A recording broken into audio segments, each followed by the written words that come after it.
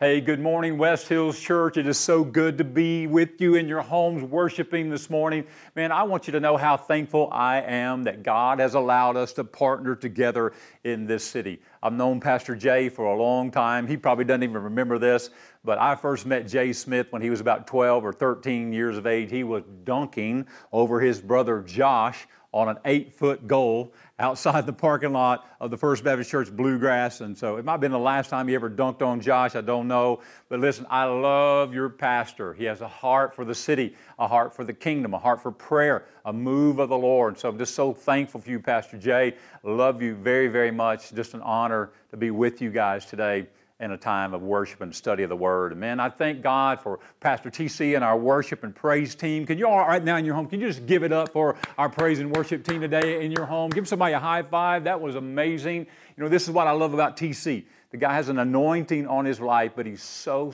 humble. And he always gives glory to the Lord Jesus Christ. And great joy to walk with Genevieve, one of the sweetest spirited people on the planet. So you guys are so blessed to have this ministry team at West Hills Church. You know, oftentimes we take road trips. Maybe you've been on one recently. My wife and I got away earlier in the summer, and we went down to one of our favorite places in Charleston, South Carolina. We love the seafood down there. There's a place called Hyman's. You've never been to Charleston, you need to go to Hyman's Seafood House. And we love all the history there in town and the carriage rides. We stay not too far away in a place called Folly Beach. Never been to Folly Beach, you need to check that out. There's a place called the Blue Dog Cafe, an amazing breakfast there. That'll really bless you. But you know, we're on this journey going down to Charleston, and I am thoroughly convinced that my GPS, Siri, on my cell phone had COVID-19. Why do I believe this? Because she was so slow and behind. I was driving and would say, get off on exit 72, and there it would go. Get off on Washington Street, and there it would go. And so over and over and over again, Siri kept saying this in a very mechanical voice to me, recalculating. Maybe you've been in that place, and about the fifth time I was ready to recalculate her, out the window of the car. And but I feel like we're on this journey that we kept experiencing some detours. And if I'm just transparent and honest with you this morning, man, this is exactly how I've been feeling as a lead pastor since mid-March. Let me kind of tell you my journey. I grew up right here in Knoxville, my hometown, close to Sono, Taco, if you know where that's at. I'm a South Knoxville man. And so I love my city. I've done ministry literally around the world. But God will not release me from my city, my hometown. I'm convinced that God is going to bring about a great revival, a spiritual awakening to Knoxville, Tennessee, the mountains of East Tennessee in our lifetimes, and we get to be a part of something just like this. I've been praying for it for 25 years now. And so, man, as I thought about this journey that the Lord had me on, God has blessed me with the joy, the opportunity of being the founding pastor, the lead pastor of a church called North Star that you guys worshiped in, I think, last weekend. Matter of fact, I saw some of you guys there. And so about 18 years ago, we started as a small prayer group in somebody's backyard on Westland Drive. And then the rest is history. But about 18 years ago, I was walking on the piece of land where our worship center is now. It was wooded at that time. And I came to the front of the property, and I could hear the interstate traffic. I couldn't see it, but I could hear it. And as I was standing there praying, I was just doing the Joshua thing. I said, Lord, give me everywhere I set my foot for your name and for your glory. God gave me what I believe to be a vision of a worship center right there on that place. And so about 2.5 years ago, man, we made plans. We were ramping up financially to try to build this brand new worship center to allow us to continue to grow and reach people with the gospel of Christ. And so then about 6 months ago, we were inviting people. We had hundreds of people invited. Our team was preparing and ramping up. On January the 19th, 2020, we opened the doors of the worship center for the very first time, and it was absolutely amazing. People were flooding into the building. We packed it out, not once but twice. We that day had our largest one-time gathering in the history of North Star. And more than that, the Spirit of God moved through the power of the Word, and we saw 57 people give their heart to Jesus on that very first weekend. Fast forward 3 weekends. Bam. COVID hits. It all shuts down. I feel like I've been on a spiritual detour. that God, for some reason or another, has taken me a long way around. Anybody feel like that right now? I feel like we are on a spiritual detour. And so as I begin to pray to the Lord and say, God, this is not what I saw coming. This is not what I really wanted. I don't like it.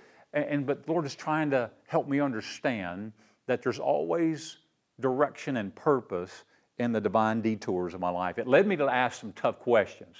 Here's one of them. I asked God, and I asked myself, would I continue to say yes to God if I knew where it would lead me I wouldn't like? Maybe that's where you are. Would you continue to say yes to God if you knew that you're not going to like where it leads you? I started to ask this question, is where God leading me right now, is this a divine detour? Is this from heaven? Is this from the Father? I ask a third question, would I continue to follow the Lord and lead well even if it would be harder, slower, and take longer? And these are the questions I've been wrestling with. And so today's message is just called Divine Detours. I'm going to take you on a very familiar journey in the Old Testament in the book of Exodus, chapters 13 and 14. So I hope you have a copy of the Bible with you today. You can find it on your phone or on your iPad. I'm an old school preacher. I just love the hard copy of the Word. I'm reading from the NIV today. And so I just want to remind you of a very familiar storyline of how God used His servant Moses to deliver the children of Israel from Egypt after 437 years of bondage. But here's the subtitle of the message: 3 reasons why we can trust the detours of life. 3 reasons why we can trust the detours of life. Before we dig deep into the Word, pray with me.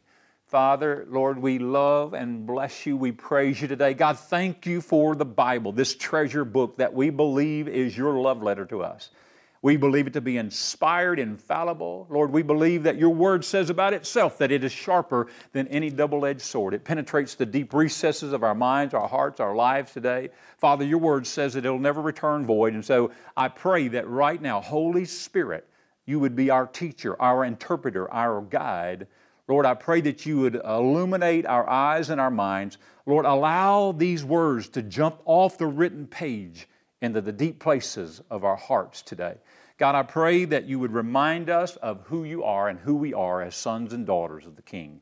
Change us today as we take a little time to marinate in your word. We pray it in the sweet name of Jesus. Amen. Amen. 3 reasons why we can trust the divine detours of our life. Number 1, it's always part of God's plan. So I want you to look at, if you will, at Exodus 13, verse 17. It says, when Pharaoh let the people go, God did not lead them on the road through the Philistine country, though that was shorter. Make a mental note of that. For God said, if they face war, they might change their minds and return to Egypt. So, verse 18, God led the people around by the desert road toward the Red Sea. Did you see the detour there? It says that God did not lead them through the countryside of the Philistines. Though that was the shorter way, God was taking them the long way around. This was a divine detour. Why was He doing it? He had a plan in all of this. It didn't make sense to them at the moment. It might not make sense to you today, what you're going through. But here's the deal. God wanted them to understand He was trying to deliver them from them. One of the sweetest things that the Lord will ever do for you is deliver you from you. Deliver us from us. Notice what He says here. Why did God take them the long way around? Because He says if they face war, they might change their minds and return to Egypt. He knew that wasn't best for them. He knew that their fear would lead them to make choices and decisions that wouldn't honor Him. And so this detour was something that God was using to deliver them from themselves. It also was something that God used to bring glory to Himself. Chapter 14, verse 1 says, then the Lord said to Moses, tell the Israelites to turn back and encamp near Pi-hahiroth between Migdol and the sea. And they are to encamp by the sea directly opposite Baal-zephon. And Pharaoh will think, watch this now, the Israelites are wandering around the land in confusion, hemmed in by the desert. And I will harden Pharaoh's heart, and he will pursue them. That watch what happens. But I will gain glory for myself through Pharaoh and all this army, and the Egyptians will know that I am the Lord. Oftentimes, when we're walking through the divine detours of our life, God is trying to deliver us from us, but He's also attempting to bring glory to Himself. You know, this is one thing that God will never share. He'll share His Word, He'll share His Holy Spirit, He'll share financial resources, He'll share all kinds of things with you, blessing of all kinds, but He will never share His glory. God's all about glory for Himself. And so these divine detours that you're walking through, that I'm walking through, that we're all walking through, it definitely is part of God's plan for you and for me. I hope you realize that at this moment. Second thing I want you to know, that divine detours not only are part of God's plan, but they always have purpose. Just turn to someone in your small group right now, in your living room, somebody beside you, and just say the details and the detours of God in your life always has purpose. It always has a purpose. I want to show you 2 or 3 here real quick in chapter 14. First of all, in verse 10. It says, as Pharaoh approached the Israelites, they looked up, and there were the Egyptians marching after them, and they were terrified and cried out to the Lord. Could I share with you this morning, West Hills Church, listen to me, that the detours of God in your life are trying to bring you completely to the end of yourself. I back up in my early days of pastoring, and I had an older pastor friend, a mentor, who came to see me in a church I was pastoring in Lenore City. He took me out to the Dairy Queen. You know, we were going to get one of those dilly bars, you know. He loved those dilly bars. You can be blessed when you're eating a dilly bar. So we're in the parking lot of the Dairy Queen in Lenore City. And this pastor turned and looked at me, and he said, Scott, I'm going to say something to you, and you're not going to fully understand it now, but one day you will. And so he says, I'm going to speak this into your life. He says, you are never going to be used greatly by God until you come completely to the end of yourself. Man, it was like a dagger in my heart. I didn't fully understand it, but I knew there was significant wisdom and truth there. You know, most of us as Christ followers are on this journey, that the Lord is trying His very best to bring us completely to the end of ourselves so that He can use us for His glory. And so you see this in this moment. They were terrified. They had nowhere else to turn. They cried out to the Lord. The second thing that I see here is it leads us to complete dependence on the Lord and the Lord alone. Look at verse 13. Moses answered the people, do not be afraid, stand firm, and you will see the deliverance the Lord will bring to you today. Stand still, and you will see the deliverance the Lord will bring to you today. You know, I shared with my staff this past week, you know the difference about this season than any other season of my life? I'm 57 now, going to be 58 this fall. And so I've been in full-time ministry since right out of college, 35 years. And so you know what's different about this season than any other season of my life? The answer is this. There is absolutely no one to turn to but God. You see, in the past, we could always say, oh, wow, you have this struggle, this problem. Well, this pastor has this all figured out. This church is a great model for this. This parachurch ministry has 7 steps to get you out. Oh, the local government, our national government. Oh, we always have somebody to turn to. There's always somebody to ask. There's always a professional. But in this season, there's nobody to turn to but God. And I say hallelujah to that. I think this is where God's been trying to get us from the very beginning, to bring us completely to the very end of ourselves and to bring us to a place where we completely trust in God alone. Wow. There's a third quick thing here I see is it moves God into action. Look at verse 14. It says, the Lord will fight for you. You need only to be still. I think about Psalm 46:10, where the Word of God says, be still and know that He is God. This word know in the Hebrew literally means to be absolutely certain of. The word still means this, stop spinning around in circles. Man, your mind will race with you. You'll be anxious. You'll battle with all kinds of emotions if you're not still in the presence of the Lord. I've got 3 grandchildren, and so it's some of the joys of my life to get to walk with my grandchildren. But there'll be times where they just get all worked up. Maybe they need to tie their shoe, and they don't know how to tie their shoe. And they're saying, Poppy, help me tie my shoe. Poppy, help me tie my shoe. But they're spinning around in circles. They're anxious. And I'll just say, be still, be still, be still. You know, I believe this is exactly what God is trying to say to you and me.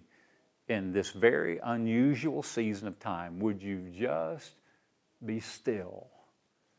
Stop racing around in your mind and acknowledge the fact that I am God. You see, when we're in the detours of life, it's always part of God's plan, but it also has purpose. And the purpose is God trying to bring you and I to the end of ourselves, at a place where we're completely dependent on Him, in a place where God moves into action. And this is what we're desperate for. The last thing I want you to see before we wrap up, it's never permanent. Man, aren't you thankful that these seasons of detour don't last forever? The only thing forever is God in heaven. And so I want you to know that this thing is going to come to an end eventually. It's never permanent. So I'm going to kind of highlight verses 15 through 25. You know the story where Moses lifts his rod, the rod of God, and the Red Sea parts to the right and to the left, and the children of Israel go through on dry ground. And when they reach the other side, the Pharaoh and all of his soldiers and these chariots from Egypt are pursuing them, and God releases the waters, and they cover them over like a water grave, and they're delivered in this moment. It comes to an end. The detour that they were on comes to an end. I want you to see some truths here. The truth that I really want you to understand and fully grab today is that in these moments, God desires to remove every trace of former bondage in your life. Have you ever thought about this? Why did God allow the ocean to cover over Pharaoh and all of these soldiers? He was erasing all of the pain of the past, all of the brokenness of the past. God is sweeping over that. There's no sight of it. It literally disappears. But then I started wondering the other day about walking across on dry ground. Why does this happen? Well, clearly it's easier to walk on dry ground than sandy, wet, muddy ground. Maybe their dry ground was to allow them to pass through a little quicker. But you know the imagery the Lord gave me the other day for the very first time?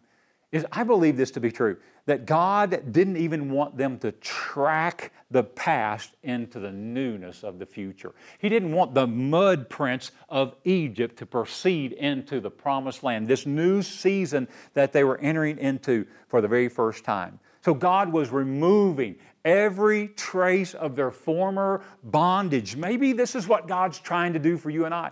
Maybe it's relational brokenness that God is going to deliver you from. And not even a trace of that brokenness will come into the new season that God has in store for you.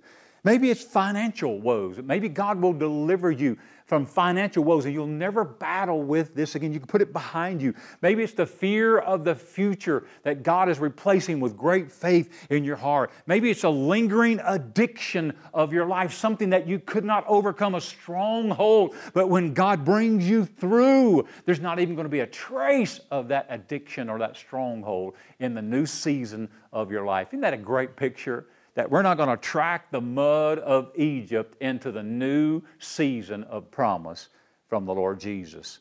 Something else that I notice here is that God leads them from terror to trust. You remember earlier they were terrified in chapter 14. I want you to listen real quick to verse 31. Exodus 14:31. And when the Israelites saw the mighty hand of the Lord displayed against the Egyptians, the people feared the Lord. They no longer feared the Egyptians. They had an awe, a respect, a reverence for the Lord, and they put their trust in Him. They moved over from terror to trust, from fear to faith. Maybe this is what God's trying to teach you in this season of time. It's so uncertain. Maybe this is what God's trying to bring into your life through this divine detour, taking you and I the long way around. Final thing I see is that God leads them from pouting to praise. I love this. So if you remember, they come to Moses and they said, "Why did you lead us out here to the Red Sea? We're being pursued by the Egyptians. At least we had food back in Egypt." They're pouting, but it turns into praise. As we see what happens as we move into chapter 15 very quickly, Exodus chapter 15, verse 1.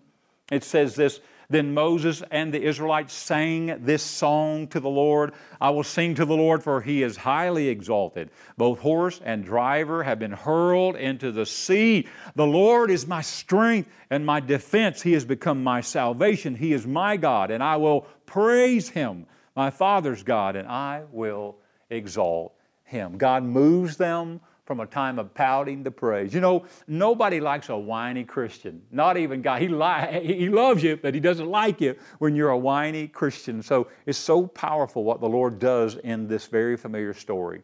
He's removing from their life any trace of former bondage of the old days. They're not carrying that into the land of promise. God's moving them from a place of fear and terror into a place of trust in the Lord. Maybe He's doing this for you. God is moving them from a place of pouting and fear to praise in this moment.